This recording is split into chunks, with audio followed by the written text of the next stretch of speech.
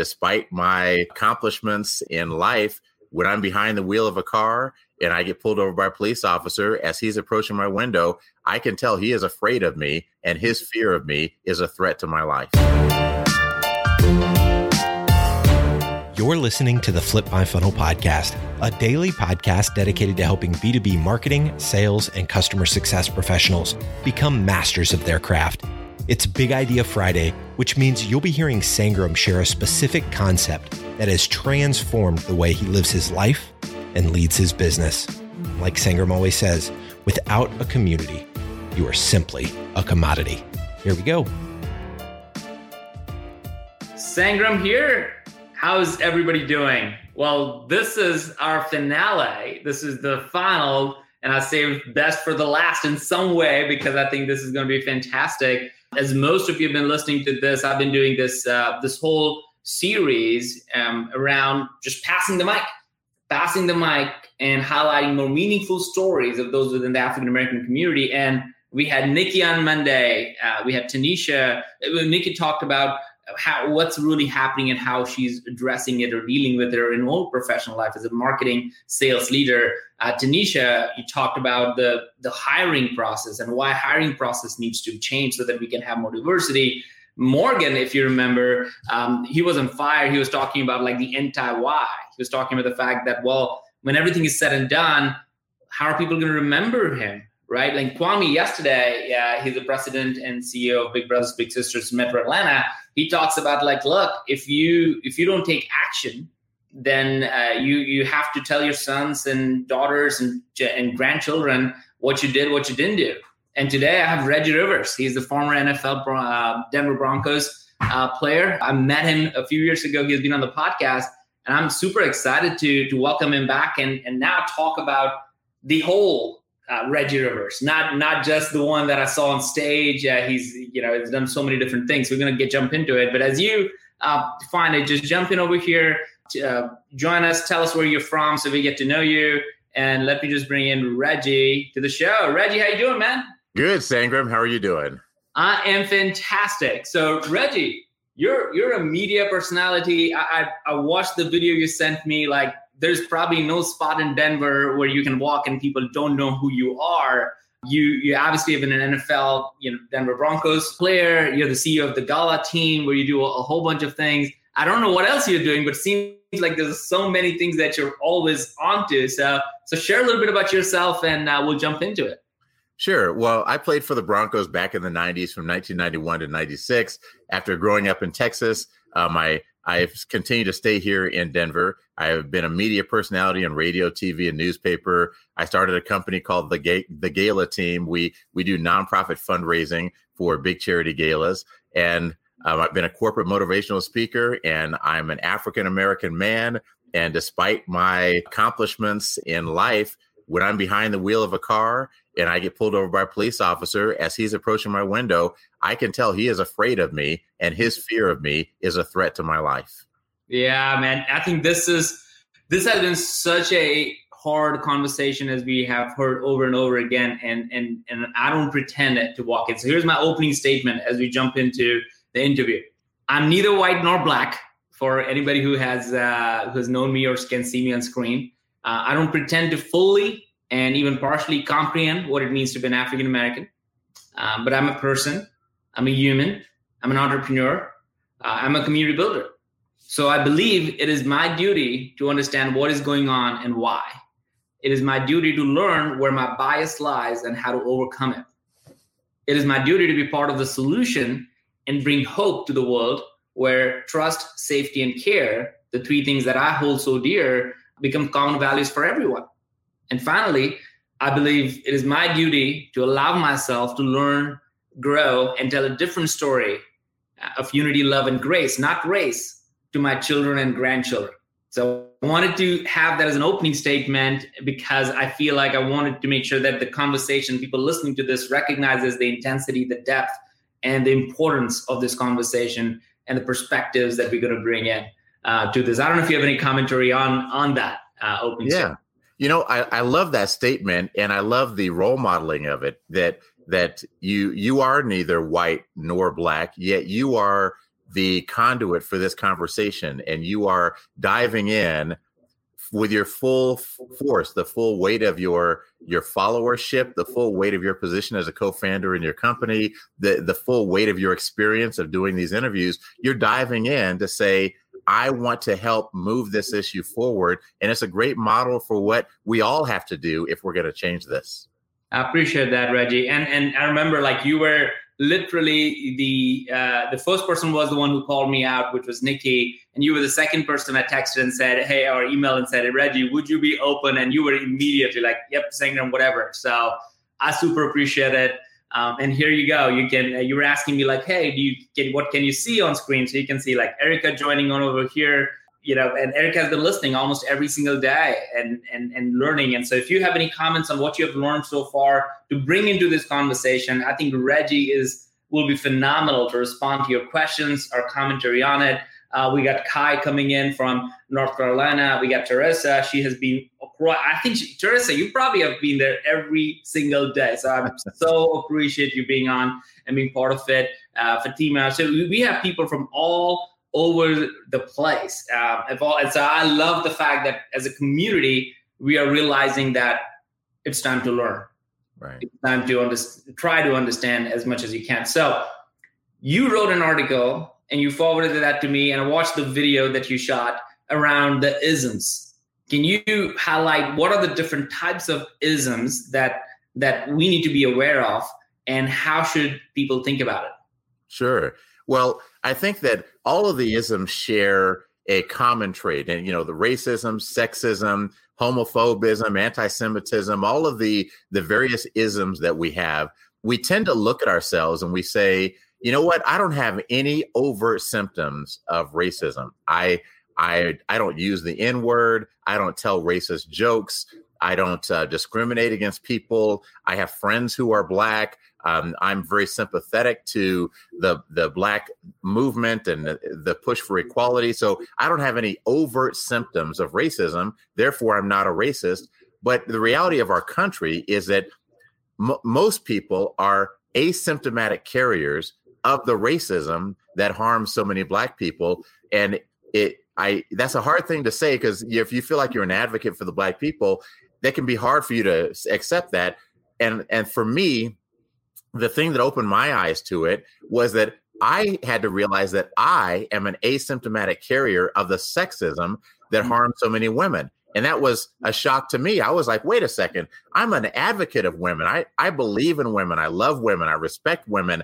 I at my company, all of my employees are women. They always have been, because of the industry that we're in. I hire women. I empower women. I encourage women. I do everything I can. I support women's causes. I really believe in the equality of women. Yet because I'm a man and part of the male patriarchy, I am an asymptomatic carrier of the sexism that harms women. And the thing that makes me a carrier is that I have privilege as a man. And sometimes that privilege gives me advantages.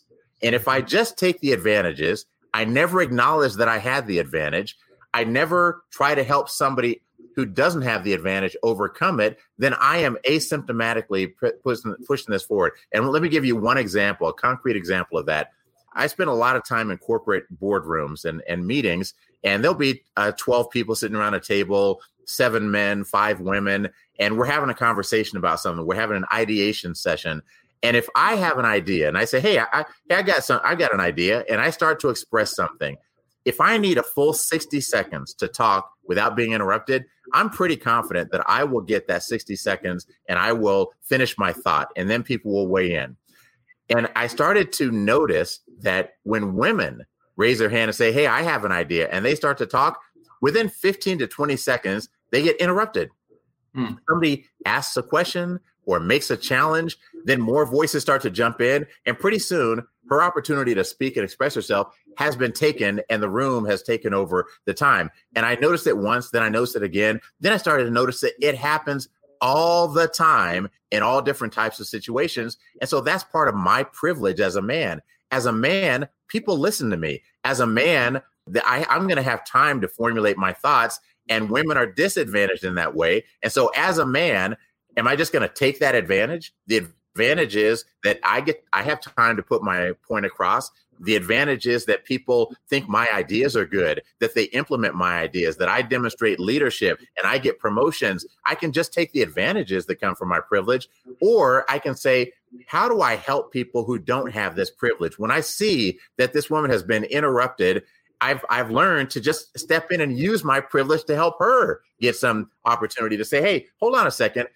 Lori, finish what you were saying. I was really curious about what you had to say, and to advocate for her to be able to have her opportunity to speak. I think that's what we all have to start doing, to recognize our privilege and then try to help somebody who doesn't have that privilege. This is the first time, Reggie, that I'm hearing this. Like, I think in a way where it's not polarizing, saying that, well, if you don't get it, you're at a loss. It's actually now, I think the context that you're putting in makes it like, well, it's a problem that we all need to recognize. It's not a problem of them. And I think what you're also making clear, and again, I'm trying to refraining from too much color commentary on it, but I think the point you made, I feel like as a man, I've seen it and felt it. And I've tried to address it, but sometimes, as you said, I'm a carrier of it. And if I don't, it is actually on me to address the problem. And that's what I hear a lot about, is that, well, just because somebody is in given the context of today's African-American, they're not the expert and they're not the one who needs to solve the problem. They didn't create the problem. So why ask them to say, well, what do you want me to do? And what are the answers to these questions? Like, that's not there to do. It is yours to do because you are the carrier of that. I'd love to share more examples of what other isms are there. And then I want to get into, like, how do you see this expressed today in your world of sports? Sure. Before we get to that, the article I wrote in the Denver Post was, I compared Black people and white people to two breeds of dog, because I think it's hard for people to understand institutional racism. It's hard to understand privilege, white privilege, without some kind of concrete example. And so what I realize in my life is that I am a Rottweiler. I'm a dog that people fear. When a Rottweiler is coming down the sidewalk, people have to decide whether they feel confident about passing close to that Rottweiler, and they get nervous about it. Rottweilers are outlawed in some communities, pit bulls and Rottweilers. Rottweilers, if animal control shows up to pick up a Rottweiler, they get out with their full protective gear and they're expecting the worst, and they use every aggressive tool that they can because they feel like they're going to be in a fight for their lives. And the Rottweiler experiences that. He sees them get out of the truck. He sees that they're approaching him in a threatening way, and he feels threatened and feels more need to defend himself. Well, it's hard for my white friends to understand what it's like to be Black in America, because white people are Labrador retrievers, right? They're universally loved. They're universally accepted. You can take a Labrador retriever anywhere. You can take them to any coffee shop, any park, hiking. You can take a Labrador into anyone's house at any time. The Labrador is universally accepted, and the Labrador doesn't realize it. The Labrador thinks that people are nice to the Labrador because the Labrador is friendly, because he wags his tail, and the Lab is convinced if every dog would just be friendly and wag your tail, then you would be accepted in every place as well. But it ignores the reality that I'm a Rottweiler. It doesn't matter how much I wag my tail. It doesn't matter how friendly I am. The fear of me started on the day of my birth because of my breed, and the love of the Labrador started on the day of their birth because of their breed. They are born into the privilege of most favored breed status in America. People love Labrador retrievers. And so that analogy and that metaphor, I think for me, really helps people understand what it's like to be Black in America, to be feared all the time. And that fear has deadly consequences. Sangram, I was telling you earlier, my son is 16. He's about to turn 17. I feel like, I'm a 52-year-old man. I'm experienced in life. I'm a fairly calm person by nature anyway, but I'm even more calm in pressure situations when I feel like I need to be. So when a police officer pulls me over, I put myself in a mindset that says, stay calm, don't let him trigger you, don't react, stay calm. My son doesn't have that yet. He's a 16-year-old kid. If you offend him, he reacts to it visibly and physically. And I am terrified for him to be on the side of the road with a police officer who might trigger him on purpose to poke at him, to prod him, to try to get a reaction out of him. And I'm terrified of what could happen to my son. And so that's what makes me so passionate right now about this opportunity we have to have this conversation. Man, that one was really a good one. You see Larry is joining in, and Larry has been phenomenal at just sharing his voice out there in the marketplace. Kai is talking about like, this is great. And Mark, who is the CEO of Proof, also joined in, and he's just saying, hey, dude here, but I know he has very strong feelings around how to help and how to address this. I'm curious, as you think about this, is that you've been NFL Broncos, like, you're a famous personality, especially in Denver. And what is it like in sports? Because when I look at it from outside, I look at it saying that, whoa, one of the best players, most well-known players are African-Americans. Like, I mean, it's like, I was telling you, like, I was watching some clips of like Morgan Freeman, that the actors, the best actors, you think about, it feels like from outside looking in, and again, being the obliviousness of it, and I recognize that, it's like, oh my God, like, it's incredible, the success, and you could see it. And I remember you even mentioning that in your video, saying that when you walk in a room, people recognize you and they just treat you like a personality. When you know it. Now, that may not happen, as you said, in a different city if they don't know you, but in your own city, you're a personality. They treat you differently. That's a privileged personality to have. How has it been in the sports world? Because that's something we have never talked on this show. Sure. Well, I think, let me start with my experience here in Denver. When I moved here to Denver and I became a Denver Bronco and people started to recognize me, I thought, oh, this is what it's like to be famous. Look at that. When I walk into a store, I get served right away. They treat me like a customer. That wasn't my experience in life. That when I walk into places, people smile at me. They're friendly to me. People are happy to see me. That hadn't been my experience in life. And I thought, this is what it's like to be a famous person. But what I didn't understand is that it's not really what it's like to be a famous person. It's what it's like to be a white person. I feel like when I grew up as a Black boy at age 23, when I joined the NFL, I started to experience the white world. Like, I would go to a restaurant and they would, they put my name on the list, and, I'd get called up in 5 minutes or so, and I'd get seated, and I would think, wow, this is great. This is, it must be because I'm famous that this is happening. Or I'd go into a store and they'd rush over to help me, and they'd say, oh, this is what it's like to be famous. And then I would discover from my white friends, no, this is just their expectation in life, that they're going to be served, that it's going to be quick, that they're going to be respected, that they're going to be acknowledged. And I discovered that, it's not like I'm like this uber celebrity. It's like I'm white.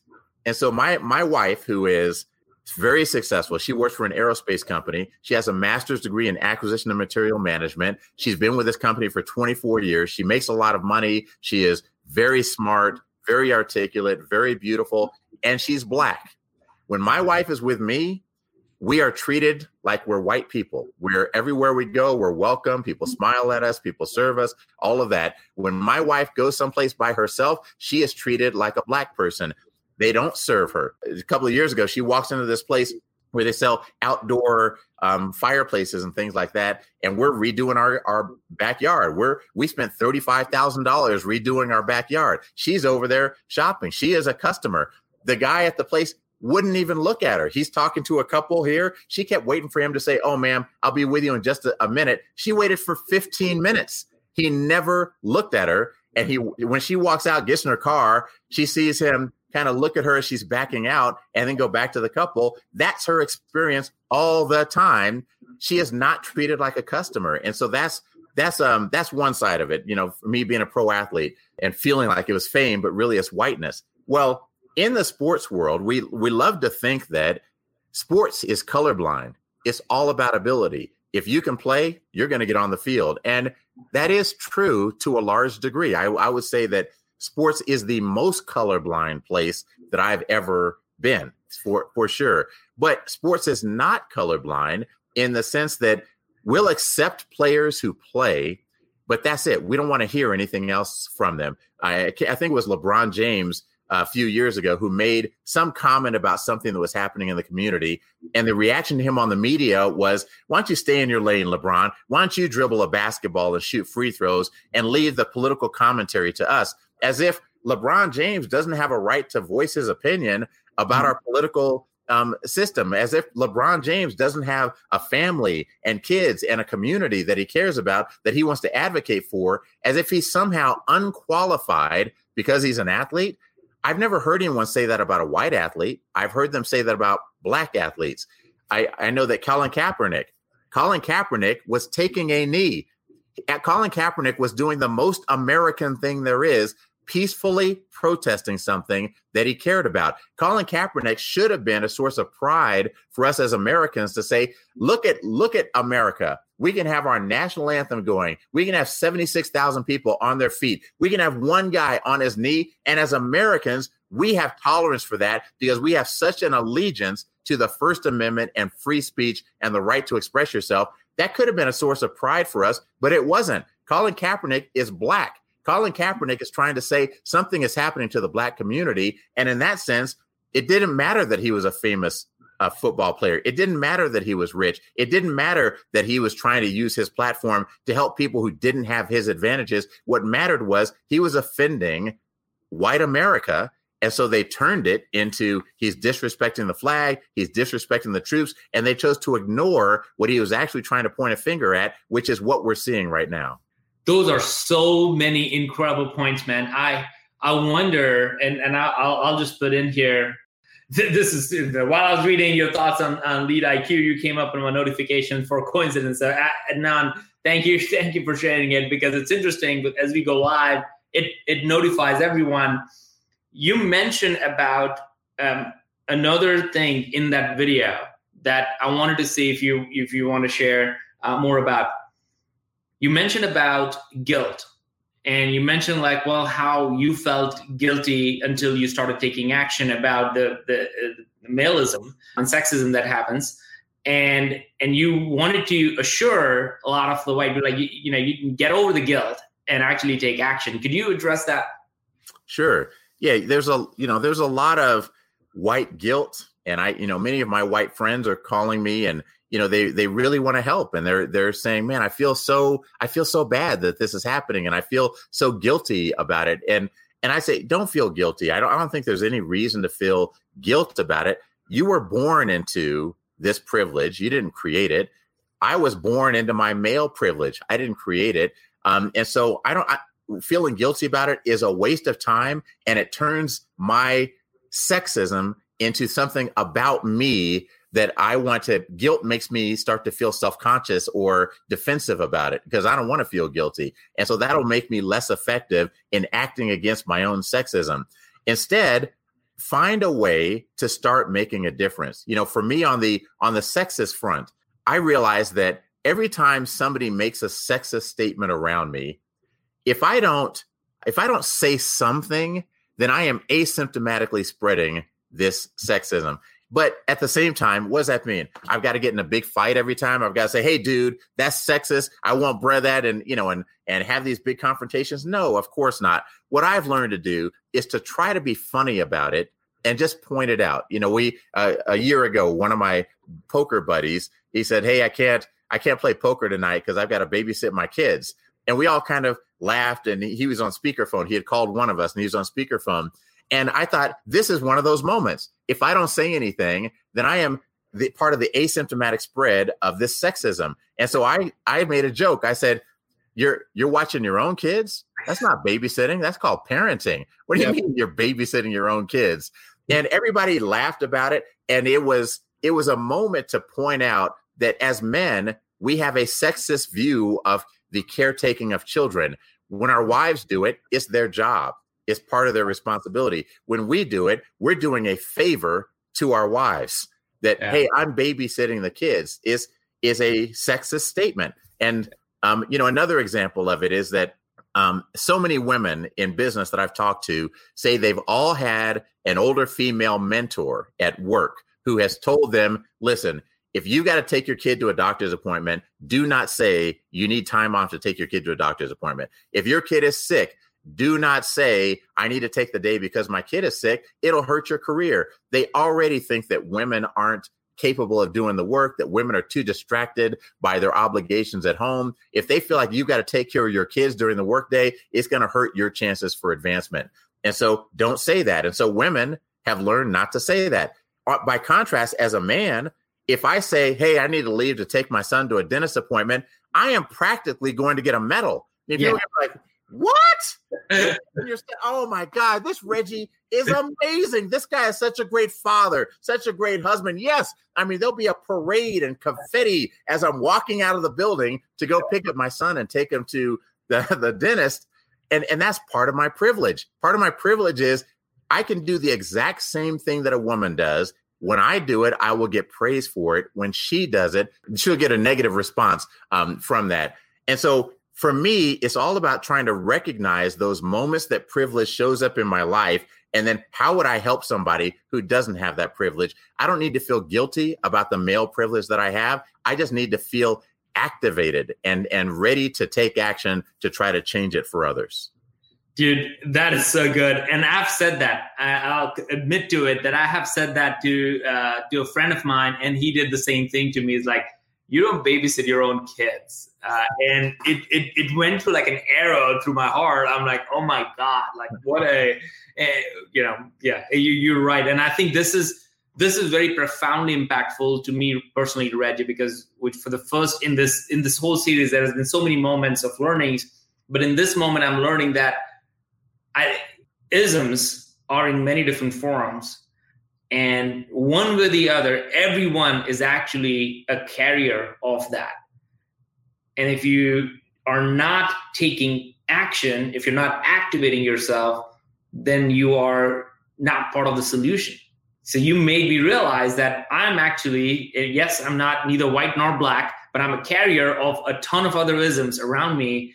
And if I have a privilege to be a founder, if I have a privilege to be a guy, then it is my responsibility to do something about it. I think your whole talk of bringing the other point of view without being, well, this is how it needs to be, and this is why. I mean, it's very refreshing, and I really, really appreciate it. You can see the comments like from Tracy, like, thank you for sharing that.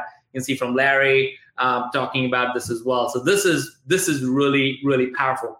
Give me an example for people, because one of the common questions, and I'm sure you get that too, because you wrote that in that article, is like, what can I do? Like, what can I physically, emotionally, practically do today to do it? Like, a lot of people think that, well, this is a long-term thing. It's a systematic thing. We really can't do, one person can't really do much. And I think you and I beg to differ. And this whole series allowed me to see that, no, there's every single person listening to this right now can do something. So would you share for a woman, for a guy, for a white, for a black, like for brown, like what is it that they could do? One or two examples. I think that'd be fantastic. Sure. Absolutely. I think that the COVID-19 has given us a good model for what each of us can do individually. There is the symptomatic spread of COVID, people who have a fever, people who have a cough, people who, whatever, they're showing symptoms. They know that they should take themselves out of circulation. But the rest of us, we could have it and we're spreading it asymptomatically. So the rest of us wear masks. And that wearing that mask is a way that we're trying to protect other people. I think we have to find a way to do a similar thing with our racism and sexism and all the other isms. And so an example of something that you can do. I have a friend of mine who got pulled over by the police a couple of years ago. And his phone call to me is one of the things that you can do as a white person. So he recognized that he had privilege in a situation. He's a white man. He's the same age as me. He's 52. He's driving a Porsche SUV, and he and his wife have just left a party downtown at the Four Seasons. And so he's driving. A police officer pulls up behind him. They're still in downtown Denver. Lights are on, so he's trying to find a place to pull over, and there's parked cars everywhere. He can't find any place. Finally makes a right turn, pulls over. Cop comes up. And the cop says, license and registration. And he says, where are you coming from? And he says, oh, we were at a party at the Four Seasons. And the cop says, have you been drinking? He's like, well, I had a couple of drinks, but I'm okay. And the officer says, well, the reason I ask is because you don't have your headlights on. And he's like, oh, well, I parked my car with a valet. The valet must have turned them off. And then when I got in my car, it was so light in downtown, I didn't notice. And the cop says, okay. And then when I turned on my lights for you to pull over, you turned the wrong way down a one-way street to pull over. And he's like, oh, wow, I didn't realize that. I was just looking for a place to pull over quickly. I didn't realize it. And so he and the cop talk for a couple of minutes. The cop says, all right, here's what I'm going to do. I want you to turn your car around so it's facing the right way and leave it parked here. And if you'll take an Uber home, I'm not going to give you a ticket. And he says, man, I'm so grateful. Thank you very much. Turns his car around, parks it correctly. He and his wife take an Uber home. The next day he calls me and he says, Reggie, I finally understand what you're talking about, that what it is to be privileged. That officer saw me as a person. He saw me as a husband. He saw me as a father. He saw me as himself. And he recognized that maybe I could use a break. He probably should have given me a field sobriety test. He probably should have given me a ticket, but he didn't. And I got home in an Uber, and then we're going back to pick up my car here shortly. And all I've been thinking about, Reggie, since that happened is, would Reggie have had the same experience with that police officer? And I think that's something that we all can do. We all have to just start to recognize, how does privilege show up in my life? And how does privilege smooth my path? And then when you find it, point it out to other people, point it out to especially your friends of color, because for us, a big part of the frustration is that we don't feel like white America has any idea what's happening to us. We don't feel that, I've talked to my white friends and they say, yeah, when I get pulled over for a cop, my heart rate goes up because I don't want to get a ticket and I don't want to get points on my license and I don't want my insurance to go up. And I think none of that crosses my mind. What I think about when that cop is walking to my window is, he is afraid of me. What can I do to de-escalate his fear of me? And no matter how many times I've tried to explain that to people, nobody really gets it. So when my friend called me and told me, that was so comforting to me that he recognized his privilege in that moment. And I think that's the simplest thing that people can start to do. Recognize the moments in your life when privilege shows up, and then talk to your friends of color about that moment, because what we need is some encouragement and some acknowledgement that you see the world that we live in. Dude, that is, oh man. Yeah. I mean, I'm just going through that moment of, like, as you were talking through that, as how it impacts that person, but also more importantly, impacts you as a person, because somebody just said that you're visible. Right. Understand your pain. Understand, or at least can comprehend that. How would this experience be the same or not? You speak to a lot of corporations. You do their kickoffs. I was in one of those with you. Where was that? That was about a year or 2 years ago. South Carolina, a couple of years ago. Yeah. And Blue Ridge Mountains. So it was a beautiful side. You do a lot of kickoffs. You meet a lot of board senior level executives. Any feedback or examples or recommendations that you would want to say that, well, for the working America, where you have people, but we all know that that diversity is not great in most corporations. I will raise my hand and say my own organization, we're about 250 people here based in Atlanta. It's not like we need to go look for diversity. Like, Atlanta is a pretty diverse place, but we don't have as much diversity as we should.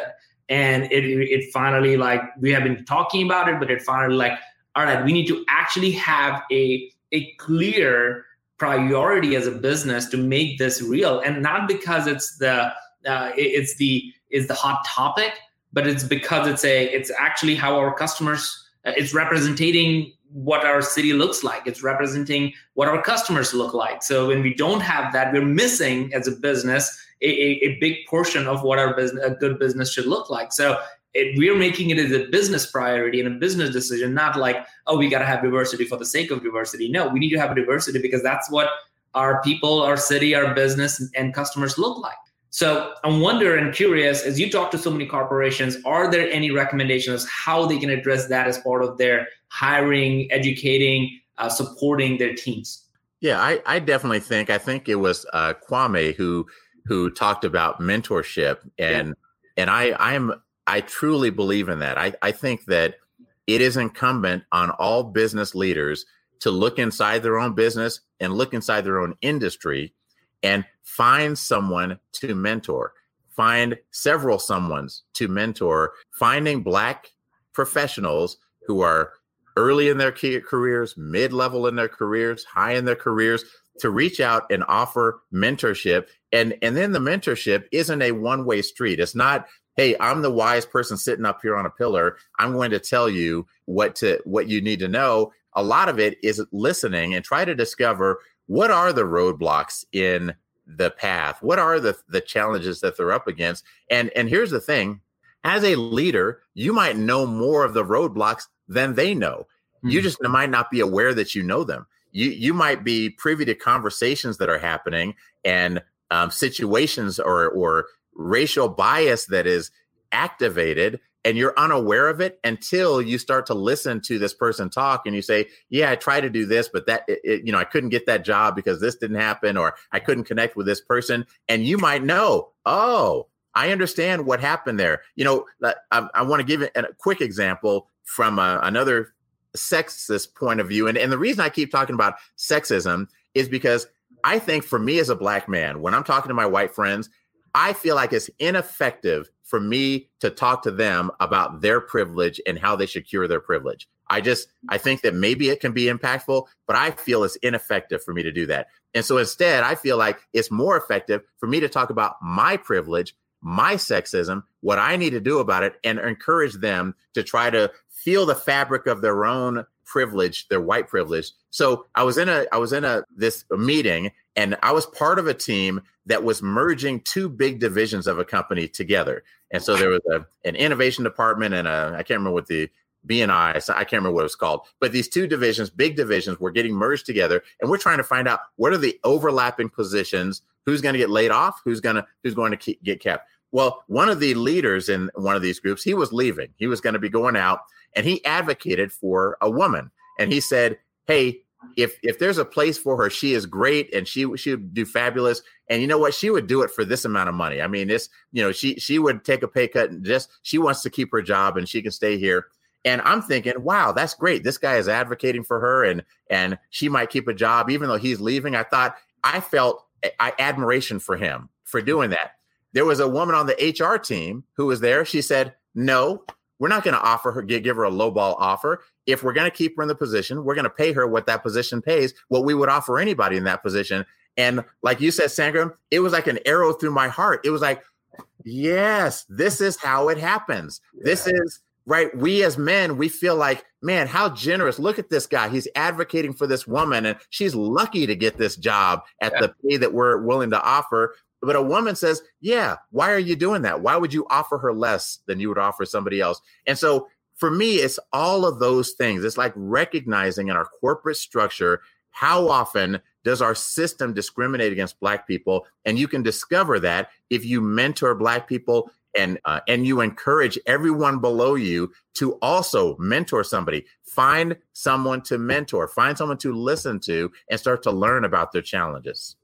Man, I'm so on for that because we talked about this as an executive team, and I'm seeing this happen more often now, Reggie, which is that older team members are actually looking for wanting to mentor, but more importantly, they're looking to learn from them because, I think there was a study that says that in the next 5 to 10 years, the next generation are going to displace all of us, because we're too old for all of these leadership roles, apparently. So we would, and so you need to learn from them how they operate, how they think, how they take feedback, how they respond to it. So the mentorship, if anybody's listening to this and saying, well, I'm not sure if I can go ask to be mentored for someone, I think everyone on the leadership team is actually looking for learning from you. And it's a two-way street, as you said, not just one-way street. So I love that. Reggie, I can't thank you enough for jumping on so quickly, being an amazing friend. And I really, really love, and I hope you don't stop doing this,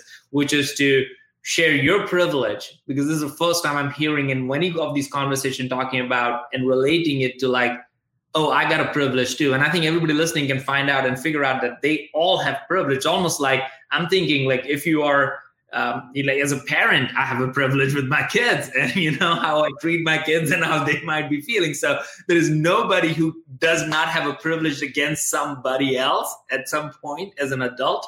So think about it, put yourself in that situation and address that. And two takeaways that I'm taking from here is recognize when your privilege happens and take that moment and then address that and talk to someone who you don't think has the same privilege. Right. Make them visible. I think that was a very profoundly strong moment. And another part that you mentioned a couple of times was around this idea of like, you gotta say something. And you don't have to be in a confrontational way. I love the way you talked about the babysitting your own kids as an example. You got to do something in the way you can. And I think I love the way you are. I'm going to actually adopt that. If you're okay with it, I'm going to steal that idea. Is to talk about my privilege or my way of doing it, not trying to be a victim, but rather saying that, hey, look, even I have a privilege and I recognize how debilitating that could be for somebody else. So say something without necessarily being condescending or putting the other person almost in a defensive position where they're like, well, I got nothing to offer. Right. So yeah. I love that. Any final thoughts, and how can people get in touch with you? Well, sure. People can find me online at thegalateam.com.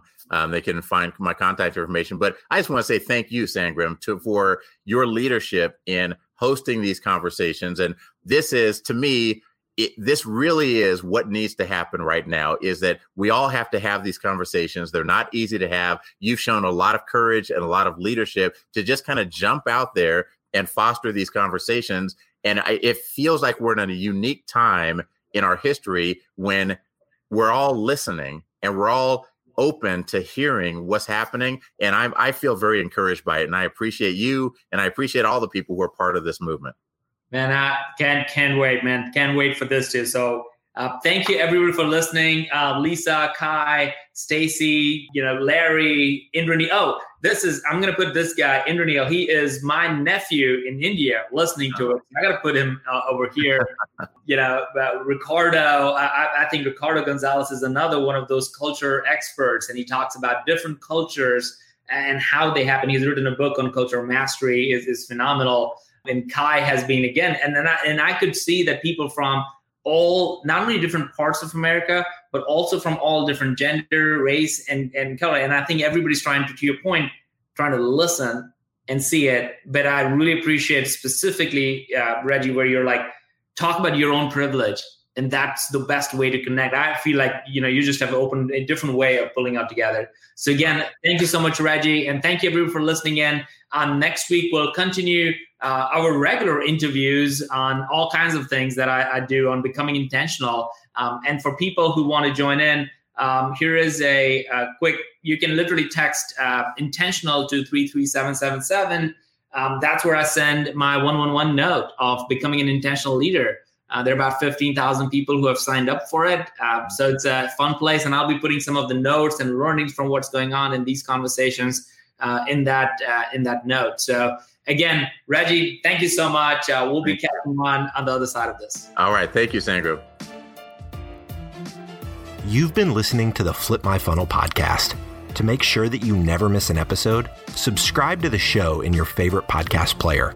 If you have an iPhone, we'd love for you to open the Apple Podcasts app and leave a review. Thank you so much for listening. Until next time.